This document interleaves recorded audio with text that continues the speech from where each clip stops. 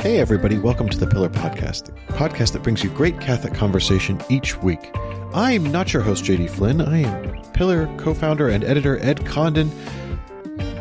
And I'm not even subbing in for JD, he's right here, but on 3 whiffs, he still couldn't make contact with his normal... Hey everybody, welcome to the Pillar Podcast, the podcast that brings you great Catholic conversation each week. Ed just jumped in with an introduction because I whiffed the introduction not once, not twice, but 3 times. And I'm about to whiff it again because I don't remember which parts I've said and which parts I haven't. But if I didn't say this, I'm your host and Pillar Editor-in-Chief, JD Flynn, and I'm joined by my podcasting partner, Pillar co-founder and introduction guru and mentor, Ed Condon, who is schooling me on how to begin our show. Ed, thank you for that. I'm very grateful for that. No, I'm not schooling you on it. I hear the correct introduction to the podcast probably more than any other person because you say it, but I listen to it every week. 3 or 4 times. That's a very good point.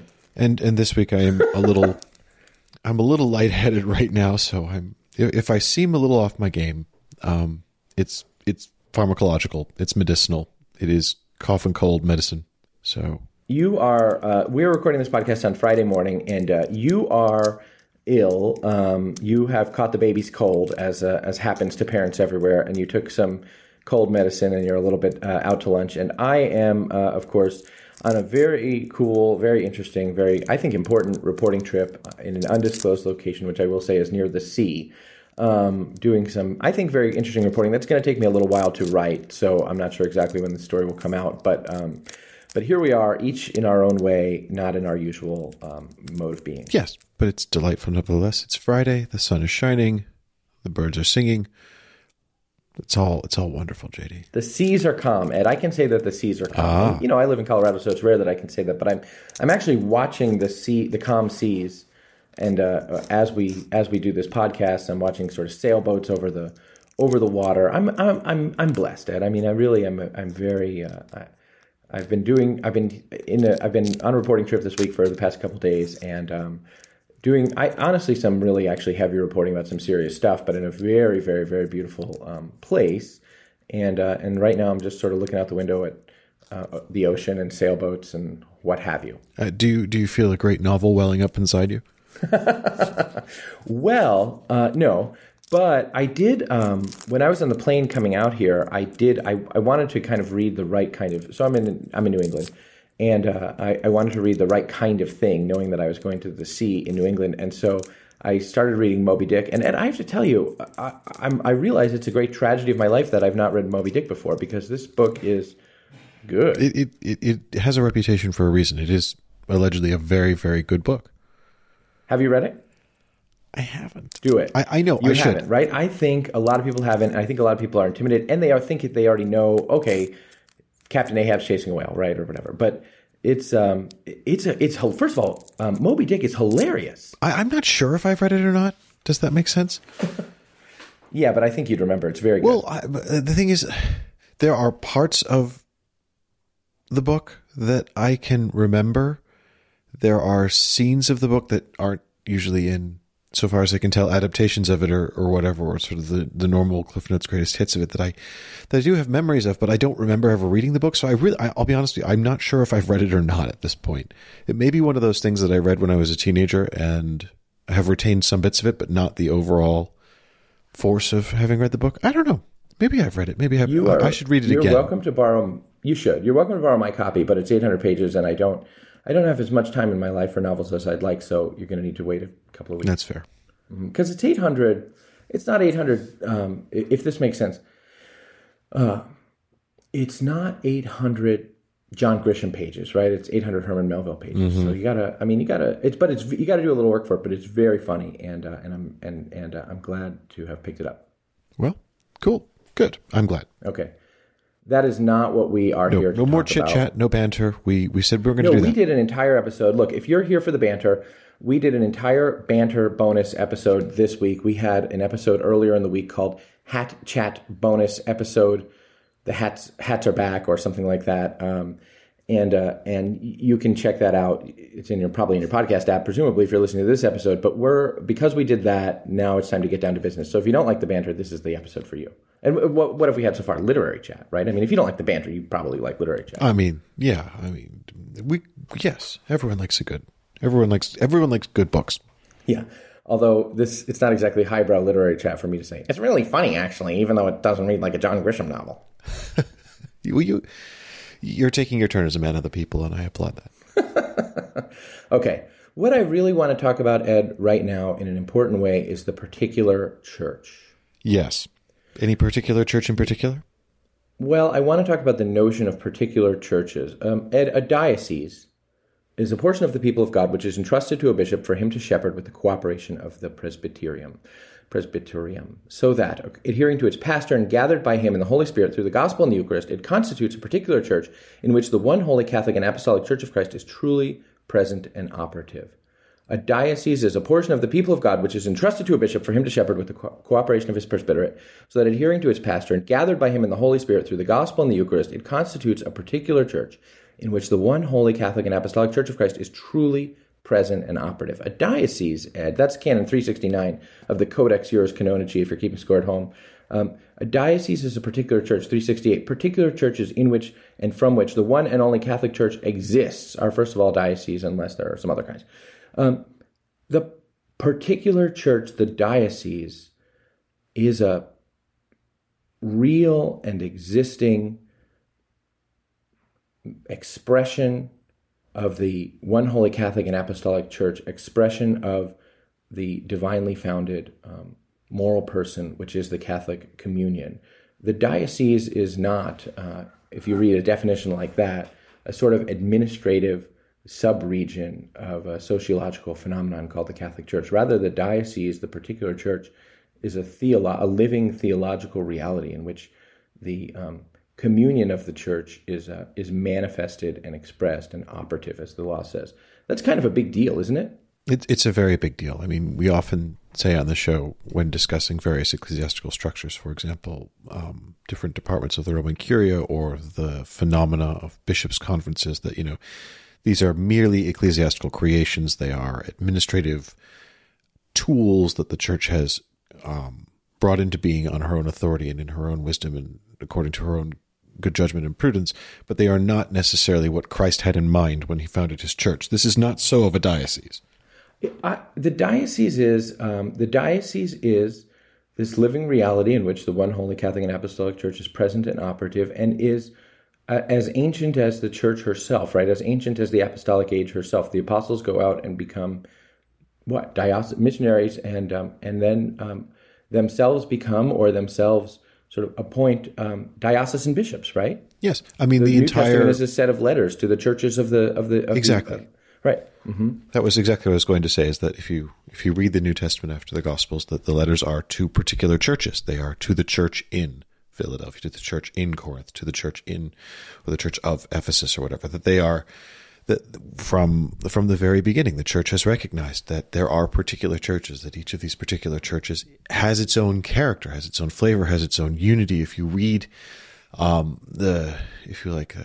I don't know how to, there's probably a proper term for this, but what I simply refer to as the second long reading in the office every day, taken from the church fathers and stuff, you will get frequent exhortations about the shepherds, the bishops, and sometimes it'll be describing the office of bishop and what they should be doing and shouldn't be doing, things like that. But more often than not, it's an exhortation to the people to remain faithful to and in communion with their bishop, to have this corporate identity that the idea of a particular church is so important because it's linked to the very concept of who we are as the people of God, that we are not saved as individuals, that we are not called as individuals, that the mystery of salvation, God's plan for the earth, is that we are not an atomized set of ones walking towards God, that we are called as a people, that the action of God through history is to call and gather to himself a people, and that this people has an identity. Indeed, it has many identities. That each particular church has its identity, that we find a proper place within our diocese, within our church, as members of a family, that the interrelational aspect of all of that, one with each other, to the bishop, to the presbyterium, that this hierarchy and dynamic and interpersonal relationship is an articulation of God's intention for the church on earth. That this isn't something light or administrative or an idle construct, that it has not just function, but intention behind it. Yeah. I have not thought about before something that you said that struck me. I have not. I have thought about the diocese as a deeply theological, significant reality, but I have not thought about the notion of the diocese sort of existing by divine ordinance. And I suppose, in a certain sense, it's true that no particular diocese exists by divine ordinance, except the See of Peter itself. But the notion of the church as a communion of local churches led by a bishop, the notion of the ecclesiology, which says that the church is a communion of churches led by a bishop, that does exist by divine ordinance. That's not an accident of history, but a manifestation of the reality of the church's very identity. Is it not? Yes, I think so. And even to an extent, the plurality of character amongst the particular churches is itself a manifestation of the church's Catholicity. The church is a communion. The church is not. It's not a hegemony. It's not we often talk about whenever we're talking about liturgy or various other kinds of things, the sort of homogenizing tendency that can exist in the church, particularly in the Latin church. Latinization of everything. Indeed, but even within the Latin church, there can be a trend towards a sort of homogenizing, one size fits all. We must all look exactly the same, and all of that. But to say that this is not the history of the church. This is not how the church was created. It's not how the church has lived through its entire history. That the particular churches have a particular character, and they are distinct from each other. And this is known, and this was willed from the beginning. That the churches are as different as the apostles that founded them. That we still have the sort of, if you like, the ancient patriarchal sees of the ancient church that we honor and recognize. We have in the West. We wouldn't expect a diocese in Kansas to be identical to a diocese in a downtown European city. The Diocese of Paris is not the Archdiocese. The Archdiocese of Paris is not the Diocese of Fort Wayne, South Bend, right? And nor should they be. Right. These are different people gathered around a different bishop with a different history. That we are all members of the same body, and there are some root things that we absolutely have in common and should be indistinguishable in faith, moral, sacraments, hierarchy, that kind of thing. But that each of the children of God in the church has its own character, and that's a good thing. It's a beautiful thing. Yeah, that's right.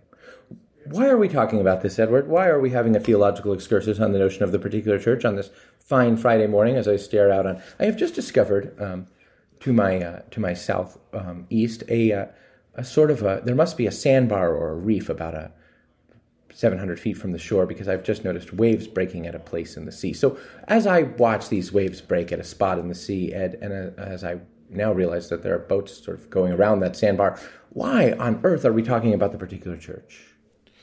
Is that what we're talking about? I've taken a lot of decongestants, JD. I think I've just noticed. I think my trousers might be on backwards. I assume we're talking about this because of Steubenville. We are talking about the particular church because we reported this week on Monday morning.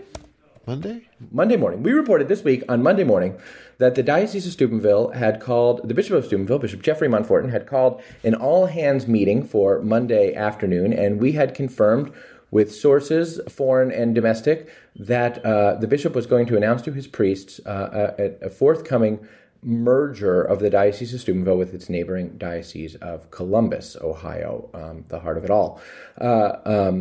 The Diocese of Steubenville is one of the smallest dioceses by Catholic population in the United States. It has fewer than 30,000 Catholics, 29,000 Catholics and change, and it covers, I want to say, 7 mostly rural counties in the Ohio Valley of eastern Ohio. It has existed since the 50s, when it was carved out of the. I'm saying 50s. Is it 50s? I will double check that, but I believe so. It has existed since the 50s-ish, when it was actually carved out of the Diocese of Columbus, because the Diocese of Steubenville was a growing place. And 40s. 44. And Steubenville itself was a growing place because of a steel boom. And so this diocese was sort of carved out as the population of Steubenville boomed with the production of steel along the Ohio River there in the Ohio River Valley. But the bishop called together his priests and his people, and he told them that because of the declining population, I'm told I actually had an interview with the bishop this week, which I'll publish next week as part of some more reporting on this. But he told me that while the diocese has a declining population, it actually has exceptionally high mass attendance. That as many as 50% of Catholics in the Diocese of Steubenville are attending Mass, which is really unusual.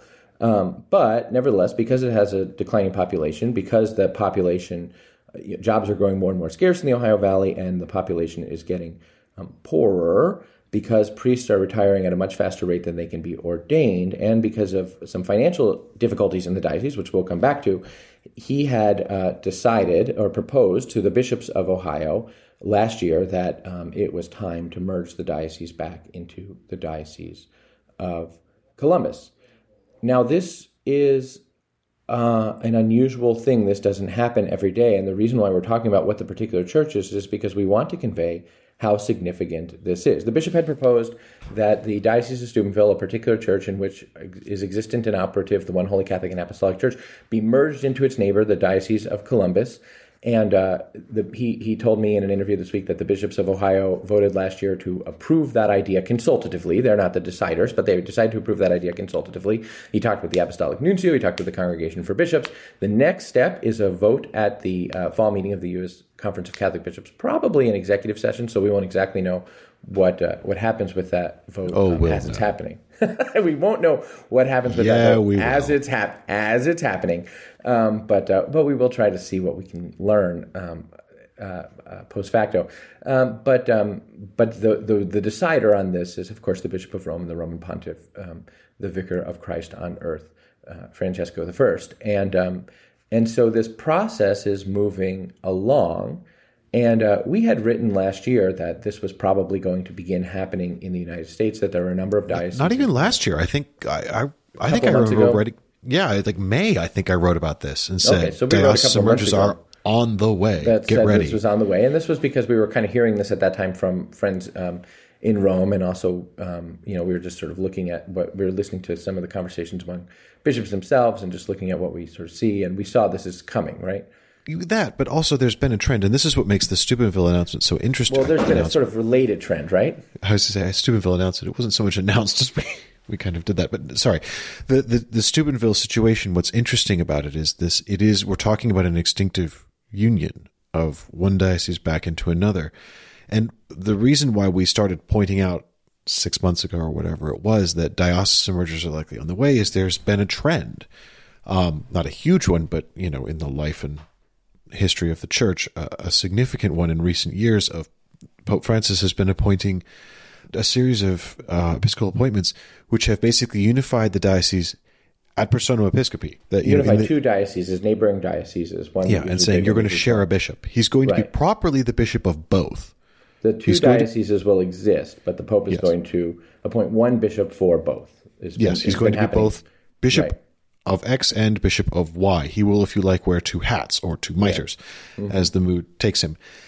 And this is, I think, was widely seen, it should be widely seen as, paving the way for the merger of dioceses. But we've jumped straight to the end here with Steubenville. There was not an announcement that there would first be an in persona episcopi joinder of two dioceses, rather that there would be an instinctive merger of one into the other. And what's the difference? The difference is that when the Pope appoints a bishop to lead two dioceses, he's recognizing the continued existence of those realities. Both of those juridic and theological realities continue to exist, but as what seems, at least in principle, to be a temporary measure, he's giving them one leader. This is different. If the Holy Father approves this merger, at the end you will have one diocese called the Diocese of Columbus, the priests of Steubenville being cardinated in the Diocese of Columbus. The people of God of the Diocese of Steubenville will become part of the people of God of the Diocese of Columbus. The two things will become one. And what Pontiff has joined, I suppose no man will render asunder except for a new Pope in the future. But it is a much more permanent and serious step, and one that is not only kind of a governance decision like the appointment of two bishops ad persona episcopi, but a theological decision, is it not, Ed? I think it is, but it's also an ecclesiological sign of the times. I think what strikes me about this is, first of all, I'm in no way confident that Steubenville will be the last such diocese in the United States that this happens with, and I suspect we'll see similar action taken in other parts of the country in the months and years to come. But what's fascinating to me about this is how fast this has happened. Mm-hmm. That the Diocese of Steubenville is not even 100 years old. That when a diocese is created, and don't get me wrong, dioceses rise and fall in the existence of the life of the church in the same way that human society does. That this is why we have, when bishops are given a sort of titular see, it's the titular see of a place that used to be a diocese but isn't anymore, because there isn't a city there anymore. That it's no longer what it was. That the see, the seat, just isn't there. And that's human society is fluid and always changing, and patterns of where people live and where governing cities are and all that stuff. It's always changing. But nevertheless, the intention with the erection of a diocese is that it is intended to be permanent. Nothing in the church with juridic personality is meant to be temporary. If it is given public juridic personality, the intention is it will be permanent, and it's not even made it 100 years. Right. And I think that is, and you look at the number of dioceses that were created in the United States in the first half of the 20th century, and it's not nothing. It's a lot of new dioceses that were created less than 100 years ago. And I think we're now going to see them start contracting back. I mean, that is not for nothing, but, this week was the 60th anniversary of Vatican II.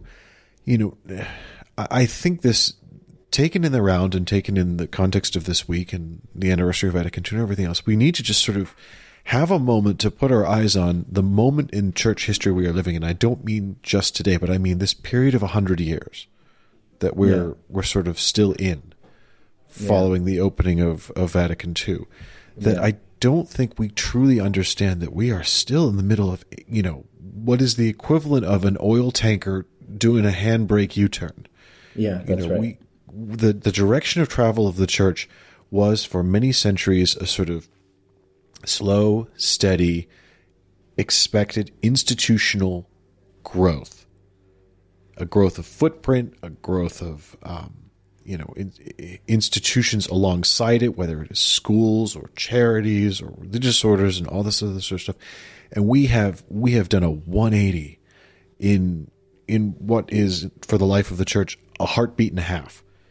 And still is. I mean, in the aggregate, the church is indeed in a period of growth. But in Europe and certain parts of America, we did some demographic analysis earlier this year that showed that there are a few things that are happening basically with sort of Rust Belt and East Coast dioceses that are happening sort of all at once. One is institutional disaffiliation. That fewer people on the whole are exercising sort of religious practice in the United States across religious Christian denominations, as it were, and across other religious identities as well. That there's just a period of religious disaffiliation that correlates to a broader sort of moment of institutional disaffiliation, in which people express less and less sort of trust, engagement with, and identity with large social institutions. So that's the thing that's happening.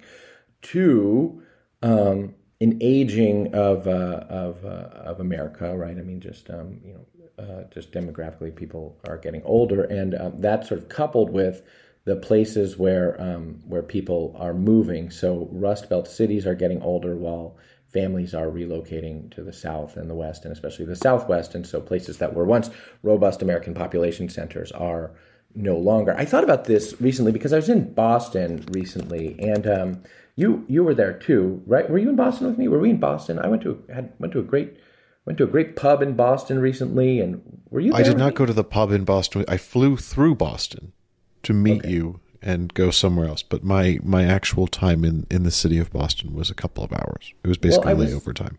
I was in Boston recently, and I went to a kind of pub in the historic downtown of Boston and saw the Freedom Trail and all of this thing. And I was thinking, Boston is this sort of a keystone of American an American cultural touchstone in many, many ways. We, obviously Boston figures hugely into our history, but also, you have a certain sense of what it means to think about someone being sort of from Boston, or a particular sort of identifying culture that comes with the notion of being from Boston, and a particular sort of thing that you might think about Boston and the church, right? That Boston is this Catholic place.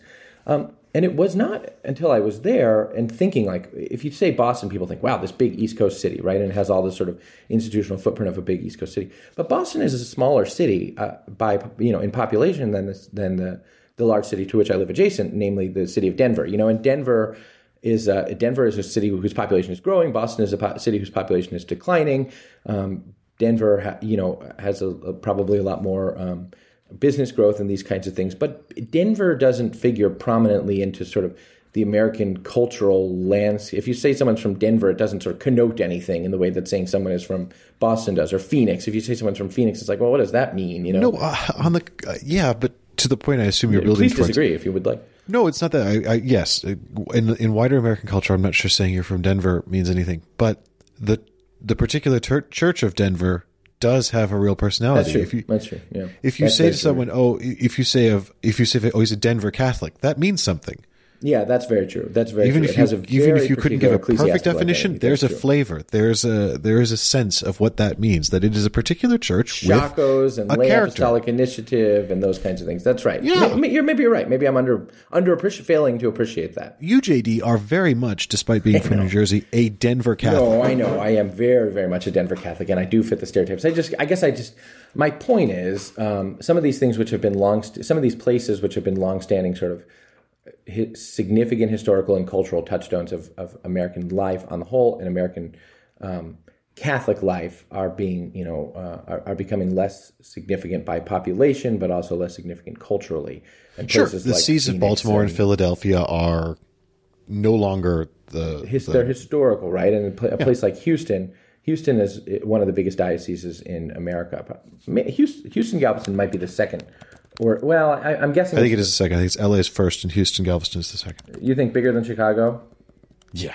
Okay, so that's just the point, right? I think, but we can go to the numbers on that. But. We can go to the numbers by that. Houston Galveston, it looks to me like it has the fourth largest Catholic population in America, or fifth, or something like that. But the point is, still, it's not sort of an institutional East Coast place that you would think about as being kind of a major center of Catholicism, and yes, it is, and yet it is one of the big growing sort of indeed centers of Catholic identity and culture in America. The Diocese of Orange. I mean, sort of what do you think about the Diocese of Orange, except that it's kind of suburbs of LA. It has a crystal cathedral, but in fact it's one of the largest dioceses in America. So the East Coast Rust Belt dioceses are declining. Right, because Catholics are moving to other places. Others are growing. Right, but again, this is, like I said, this is how we get titular sees. Is that the tide of humanity around the church and the church's moves around, right? Yeah, moves around. The people move, but particular churches have a lifespan in human history. They rise, they fall, they're born, they die. What's interesting, and for so we me have is, expected that we would see that in the U.S. But here's what's interesting. Yeah. Well, what's interesting is, as I mentioned earlier, that how fast this has happened. That the lifespan of a diocese you normally would chart in centuries, and in this case, we're not going to get to the first birthday of Steubenville. It looks like, it's going to the first centenary of Steubenville, rather. Yeah. And I think it's centuries. Yeah. That you don't see this. At least we don't know if we'll see this intermediary step of an in persona episcopi sort of joinder. Now, the Pope could do that of his own volition, couldn't he?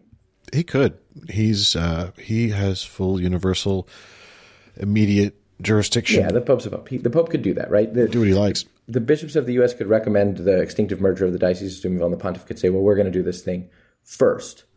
Yes. Or the bishops of the U.S. could themselves recommend, rather than an extinctive merger, or kind of in persona episcopi joinder. But here's the thing: I don't know that there's much of a point to that, because it seems to me that one of the driving forces, when I predicted that we would start seeing diocesan mergers, my thesis was all of the trends that hold for dioceses within themselves and the sort of federating and satelliting and consolidating of parish structures within dioceses was also true within a lot of American diocesan life.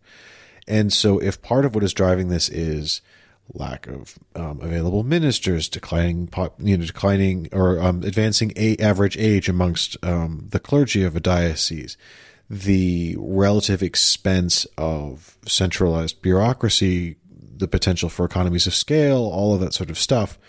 You don't realize any of that if you just do a unification in the person of the bishop, that you still are maintaining the entire administrative footprint of two dioceses, which presumably part of the reason that we're having this conversation is you're looking to do away with that duplication, that you want to have, I'm sorry to speak in such mechanistic terms, but economies of scale. And you won't see any of that if you do it that way. So, and I think that's why we haven't just, we're seeing this, there's going to be a debate about it at the USCCB for a consultative vote, all this. And I think people are sort of getting themselves ready for that. It's not a question of a shortage of bishops, although there is definitely, we've reported a lot about this. There is indeed a shortage of folks. It's harder. Episcopal candidates willing to say yes who are qualified. Mm-hmm.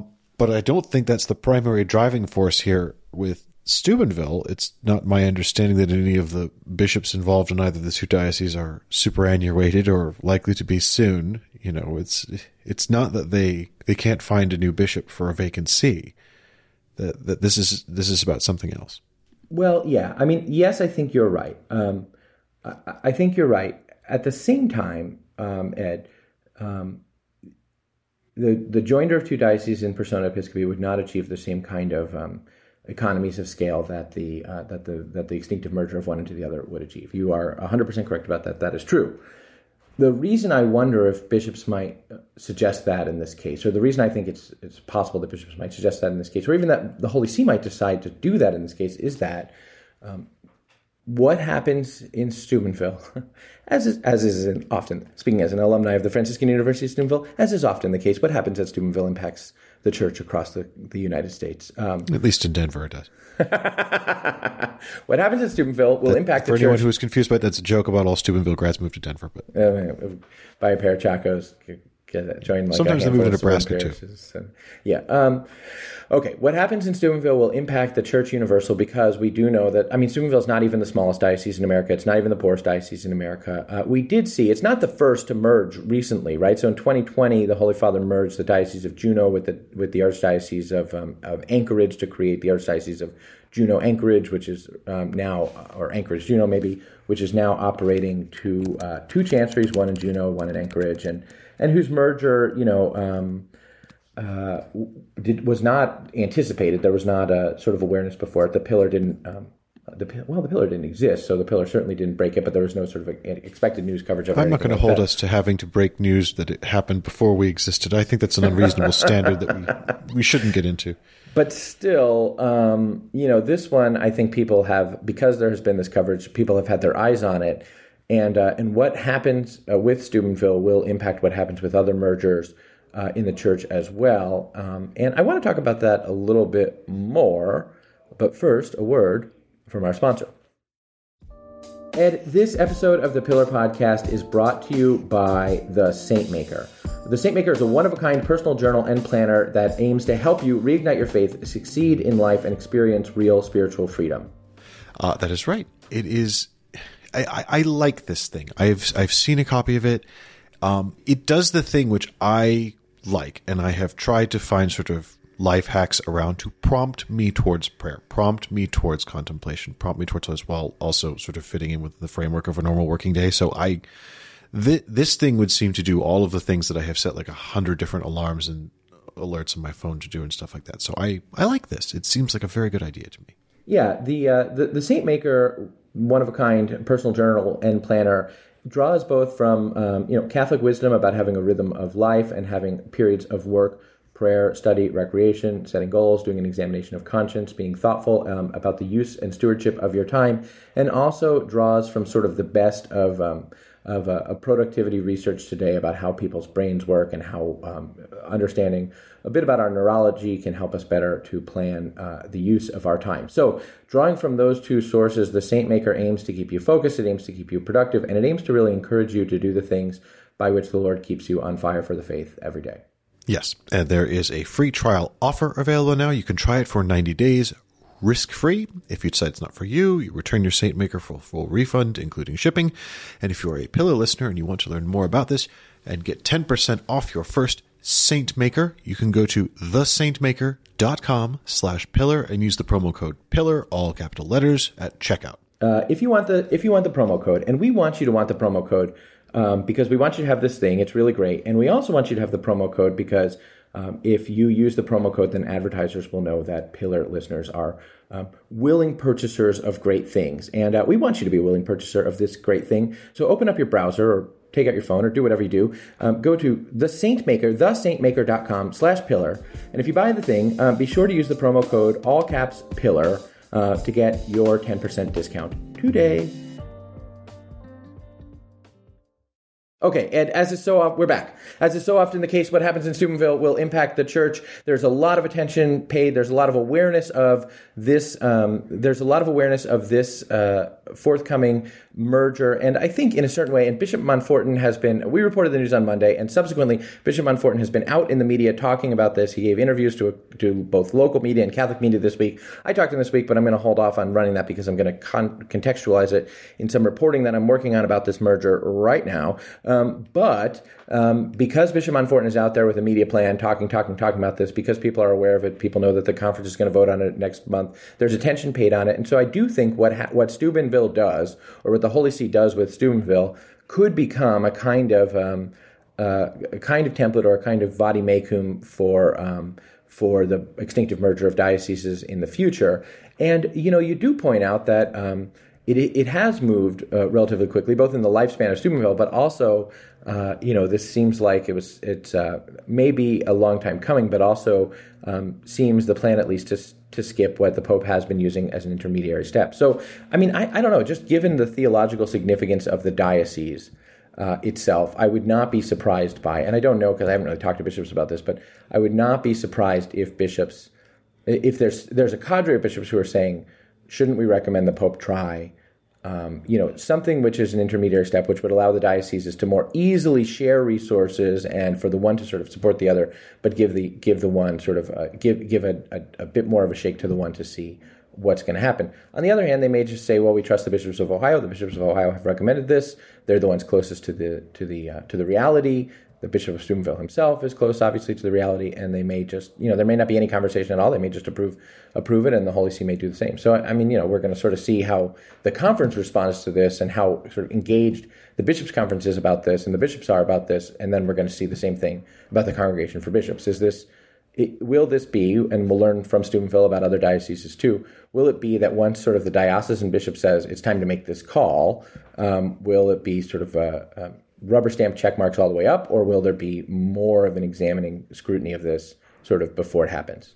I would be shocked, which isn't to say it won't happen. It's just to say if it does happen, I will be shocked if the U.S. bishops as a whole at the USCCB fail to rubber stamp what the bishops of the two dioceses involved have clearly think is the right thing to do and what the bishops of Ohio think is the right thing to do. It is my sense of the USCCB that they tend to trust each other. They tend to trust their brother bishops to know what's best in their own backyards.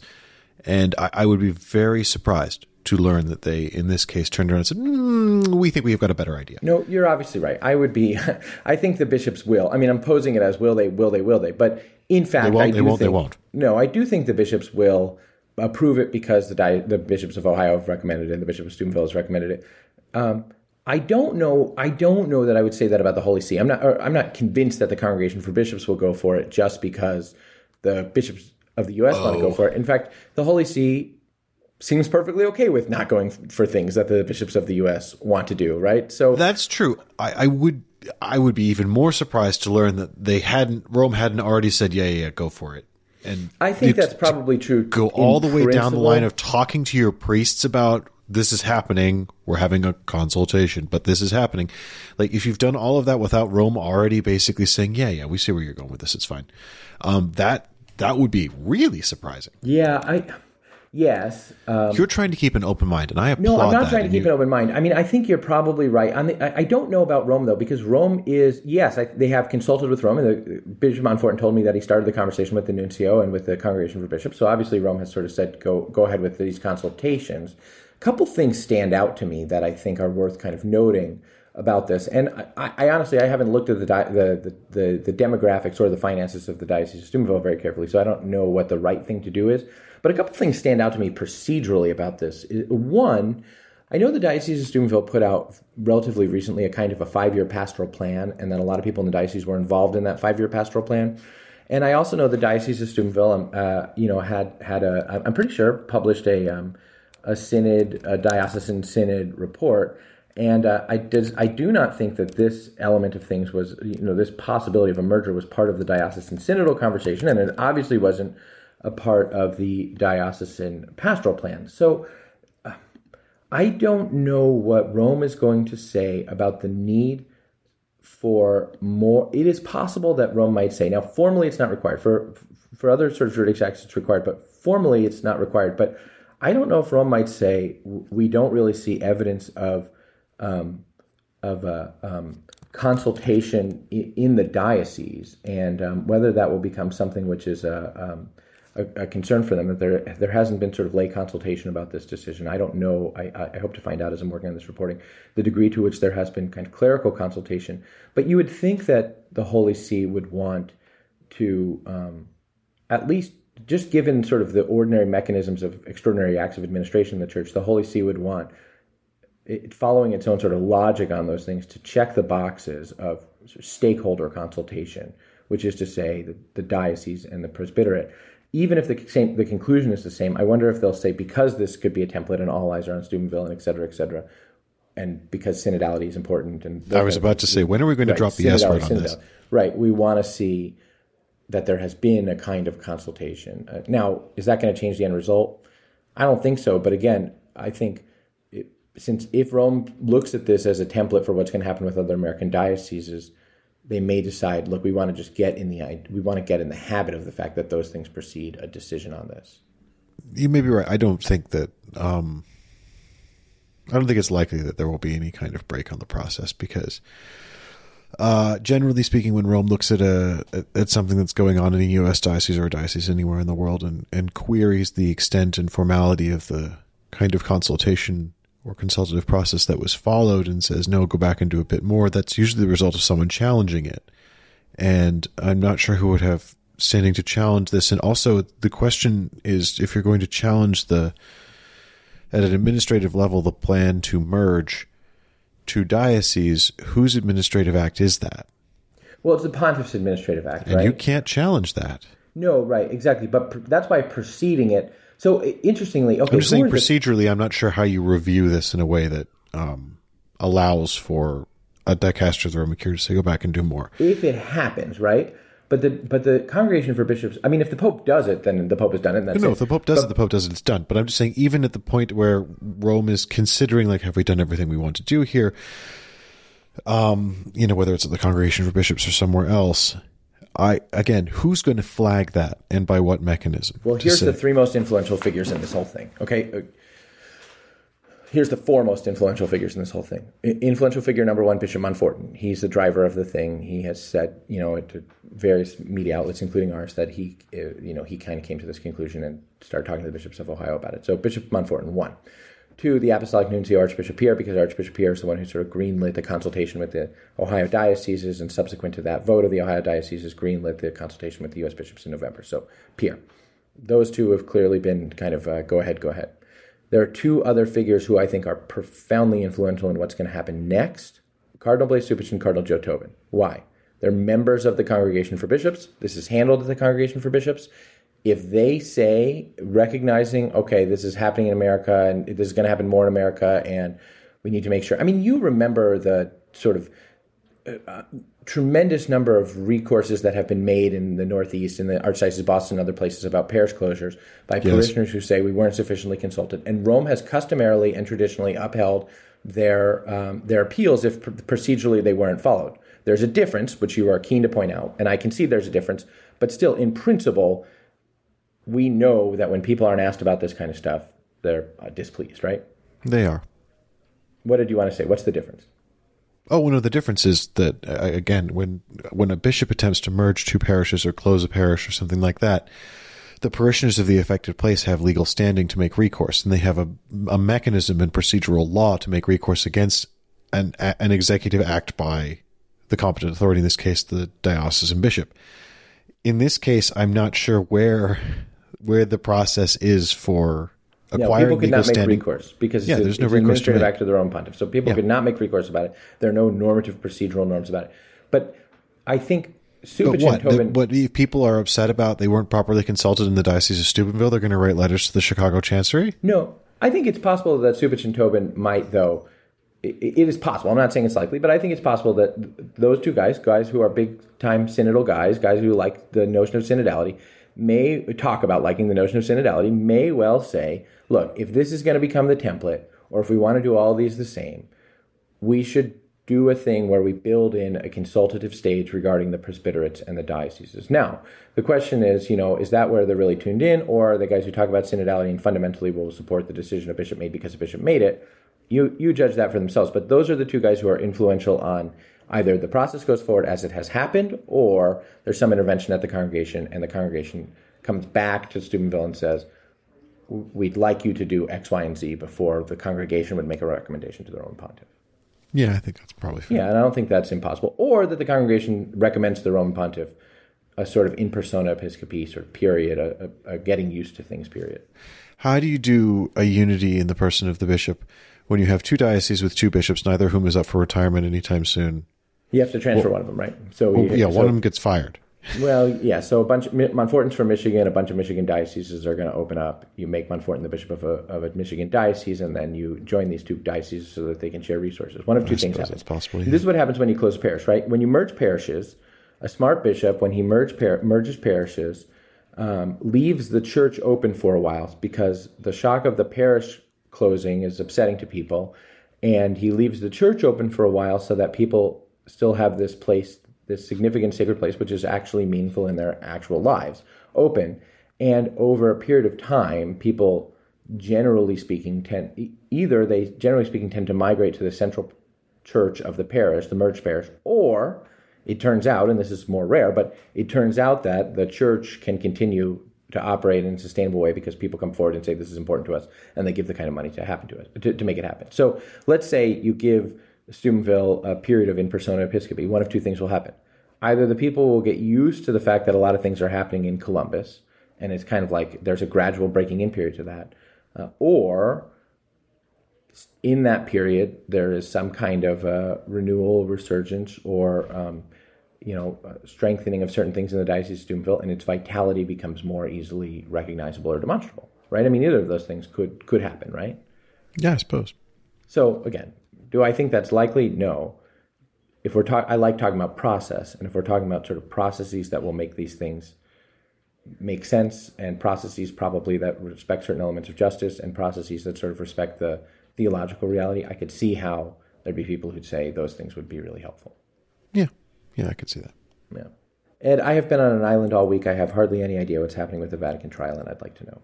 So there has been a little bit of a fun development in the Vatican financial trial this week, which is Stefano De Santis, who is a commissioner in the Vatican Gendarmes, a commissioner in, not the commissioner of. It's a sort of false friend language thing. Commissioner in the Vatican Gendarme Service means sort of like senior investigator, senior inspector. It doesn't mean you actually run the police service. Mm-hmm. Anyway, he was giving evidence, and he said that on October 3rd of 2020, he and Gianluca Broccoletti, he's the actual head of the Vatican Gendarmes, the two of them anyway nipped along. Yes. He and De Santis nipped along to Cardinal Angelo Becciu's Vatican apartment. This is on October 3rd, 2020, to update him on basically what they discovered about your friend and mine, but mostly yours, Cecilia Maragna. Cici Maragna, Cici Maragna, it's Cici Maragna time. Cardinal Becciu's otherwise sort of self-styled private spy. How do you suggest her name is pronounced in Italian? Marogna? Marogna, yeah. Oh, that's silly. Let's just keep calling her Cici Maragna. Yeah, definitely. Cici Maragna time.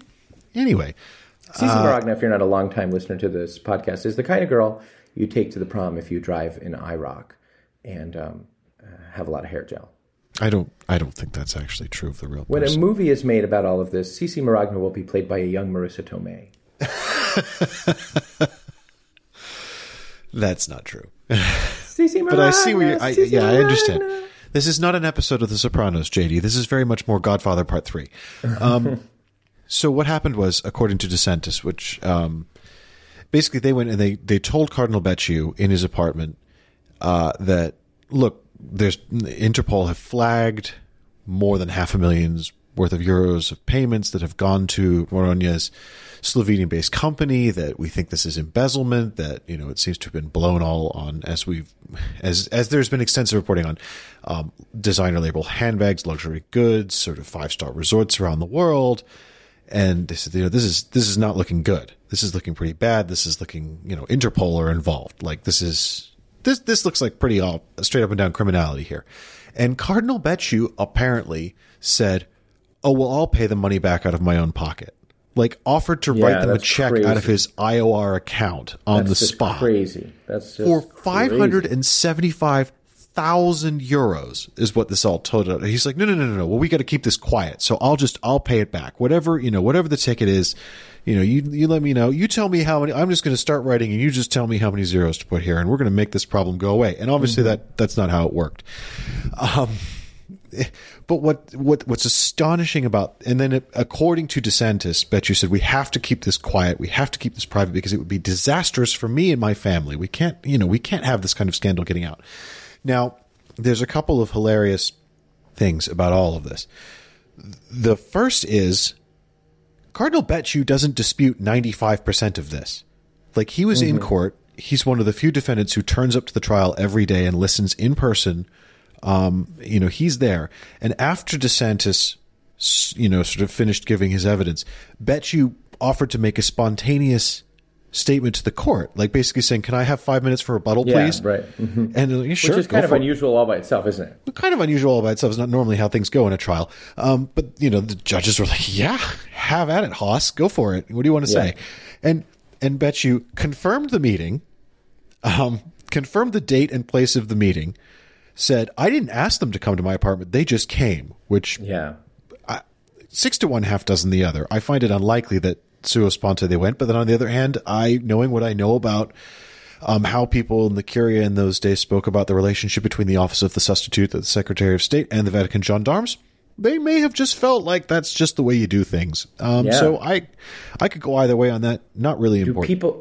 Are people in Rome having the same response to why does the guy have 500,000 euro that I'm having to that and that you're having to that? Are they apoplectic about this 500? Oh, I'm not surprised that Cardinal Becciu could write a check for $500,000. I'm not surprised that he has it, but I guess I'd have been worried about him if he couldn't.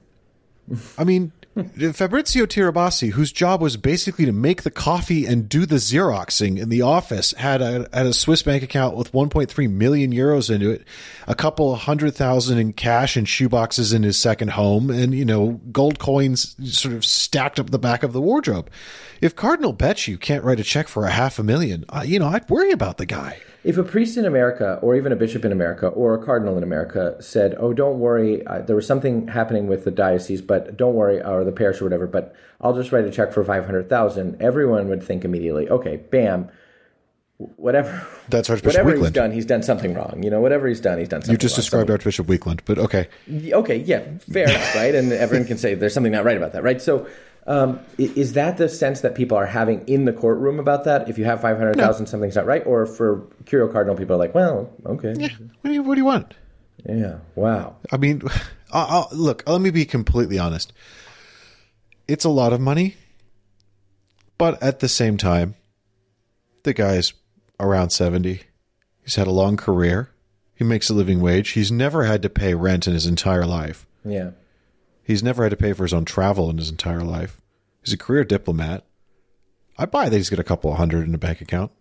Crazy. I just cannot wait to see what happens next. I feel like this is a problem. No, hang on. That's not we haven't even gotten into the funny part yet. What? So Cardinal Becciu confirms the meeting took place, confirms the when and the where and the with whom, says, I didn't ask them to come, they just showed up. And again, 6 to 1, half dozen the other. The fact that the senior Vatican cops were briefing the subject of an investigation about the progress of their investigation in his home, draw your own conclusions. Nobody's disputing that happened. What's hilarious is the date, October 3rd, 2020, which is a week after Pope Francis fired Becciu from the Curia and made him resign his rights and privileges as a cardinal. So he is officially and publicly in disgrace and under suspicion and pending charging right now. Yeah, right. And the cops are still turning up to his house to give him the inside track on how the investigation is going. Yeah, it's kind of amazing. The guy has clearly a loyal following, right? I mean, people who really are willing to keep him in the know. That is amazing. Cardinal Becciu does not dispute that he offered to make restitution for basically the money that his private spy allegedly embezzled from the Vatican, which is, again, hilarious. Doesn't dispute that. The only thing he seemed to really take issue with is he said, I never told them we needed to keep this quiet for my sake and the sake of my family. I said we needed to keep this quiet so we didn't embarrass the Holy Father, because this was all his idea. Oh, my gosh. It doesn't embarrass the Holy Father because this is all his idea. It's quite a thing. This is his defense now. Is every time he gets asked a question, the Pope told me to do it. The Pope told me to do it. And what's very funny about the payments to Sisi Marogna is this.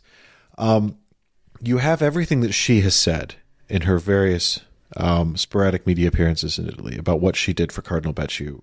She maintains this claim that she was sort of a fixer and a go-between to try and negotiate the release of kidnapped clergy and religious around the world, although there is absolutely zero evidence that ever happened, that she played any part in the release of, things like, for example, this religious sister that was released about this time last year, that Marogna was allegedly tasked with helping secure the release of. There's zero evidence that any of that happened. All we can find evidence of is that she brought herself an absolute ton of Louis Vuitton with Vatican money.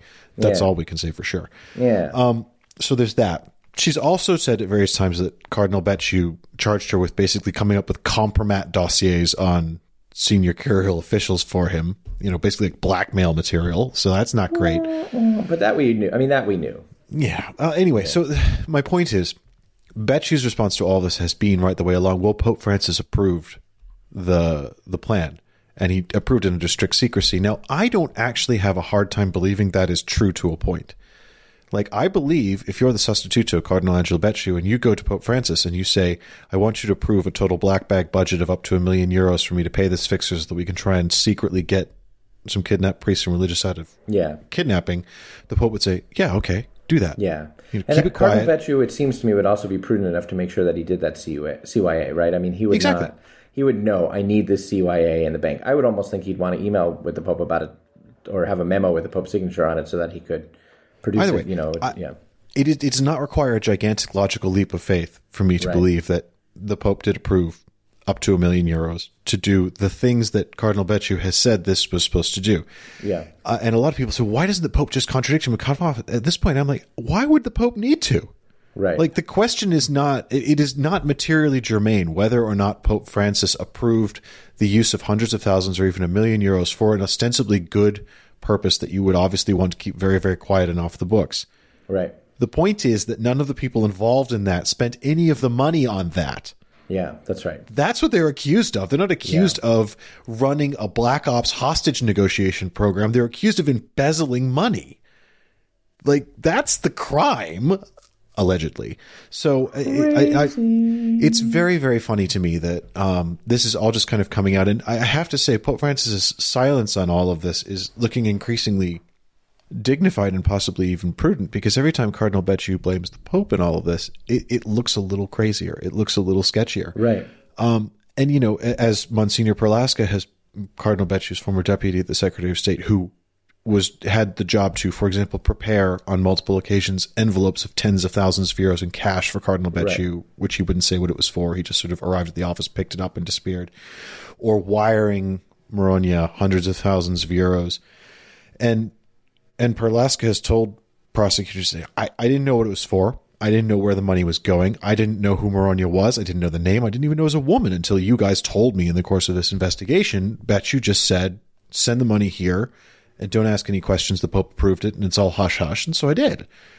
And then Becciu got really mad at Perlasca when the investigators started looking into this, and Perlasca said, yeah, well, this is what I did. Of course, he told me it was all, the Pope okayed everything. And Becciu apparently flipped his lid at Perlasca and said, why didn't you delete all the evidence of the transfers? To which Perlasca said, and I have to agree with, but if the Pope ordered it, why would I need to delete the evidence? Yeah. And the idea that you have to be secretive about it, and it's all states, this is the Secretary of State. Everything there is a secret. Yeah. It doesn't make any sense. So this is unraveling fast, at least from what I can tell. This is looking more and more like and I have said this right the way along. Anyone who's, been following our coverage over several years to do with the Vatican financial trials, I've always said The interesting thing here is not the London property deal. Has never been the London property deal. Right. The Secretary of State managed to lose hundreds of millions of euros on the London property deal. No question. Yeah. It was a terrible move, but there's no obvious criminality to it that I can see. Right. It's a deal designed to lose money. It's a deal designed to benefit everyone except the Vatican. Except the Holy See, who didn't know Except the Holy See. Now, didn't Gianluigi Torzi actually try and extort the Secretary of State at the end of all of it? Or maybe. Did they just sign off on something they didn't understand? Maybe, you can flip a coin on that one. I don't know. But my point is the real stuff that has always been, to me, the sort of, you've got to look into this is where the real criminality, this is where the real naked fraud is going on, has been the stuff around the margins. The London property deal was just the investigators' way into all of this. Yeah. The stuff around Maragna is unraveling fast. We haven't even started looking into the sort of Enrico Crasso stuff that, again, if you read the hundreds of pages of the prosecutor's sort of initial indictment file that they dropped a year and a half ago or whatever it was, stuff like the fake investment in the U.S. highway that doesn't exist, all of that stuff. This is where the fun stuff, and it's starting to happen. That we've had the summer break, we've heard from all the defendants, sort of getting their first word in, and now we're getting into the prosecution witnesses, and it's starting to get fun. What's cool, Ed, is that a lot of things that we have been writing about now for 4 years are, and covering, finding in documents are now coming out on the stand, and so it's things are getting crazy, and I'm glad you are our guide for the crazy things that is happening. They're getting papered up in the Vatican. I don't know what that means. Snoop Dogg papered up. Yeah. This episode of the Pillar Podcast make money. This episode of the Pillar Podcast is brought to you by Sunday School, a Pillar Bible study. If you are interested in learning about Scripture, tune in as Dr. Scott Powell teaches me all about Scripture. Season 1 is a deep dive into the Gospel of Mark. Get Sunday School, a Pillar Bible study, wherever you get your podcasts. Ed, are you listening to Ed plays a very prominent role in Sunday School that I hope you'll find out. Check it out because Ed does what Ed does best. Are you listening to Sunday School? Do you like it? Yes, I am, and I do. I like it very much. Although I have to record my contribution for the next 3 episodes this afternoon. And the Pillar Podcast is a production of Pillar Media and Ed and JD Production. I'm your host, JD Flynn, joined by my podcasting partner and pal, Ed Condon. Our executive producer is Kate Oliveira, who's doing a great job. If you like The Pillar, don't forget to go to pillarcatholic.com and subscribe. Also, give us a rating on Apple Podcasts or wherever you get your podcasts. And check out Sunday School, a Pillar Bible study on Apple Podcasts or wherever you get your podcasts. Give that a rating too. And again, that is a little Bible study gift from The Pillar to you. So if you like it, go to pillarcatholic.com and become a subscriber. That's how we make these things happen. Adios. Feeling out of place, cause man, do I miss a pen and a paper, a stereo, a tape of me and Warren G in a big fat plate of chicken wings, cause that's my favorite thing. But without no money, man, that shit's a